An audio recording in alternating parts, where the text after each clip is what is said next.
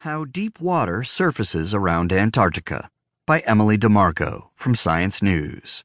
I'm Jamie Rennell. There's no signpost to mark it, but about 3,000 meters underwater off the southeast coast of South America, a stream of deep water from the Atlantic Ocean spills into the Southern Ocean. Now, new maps reveal in 3D how the path of that water, called the North Atlantic Deep Water, spirals southeastward.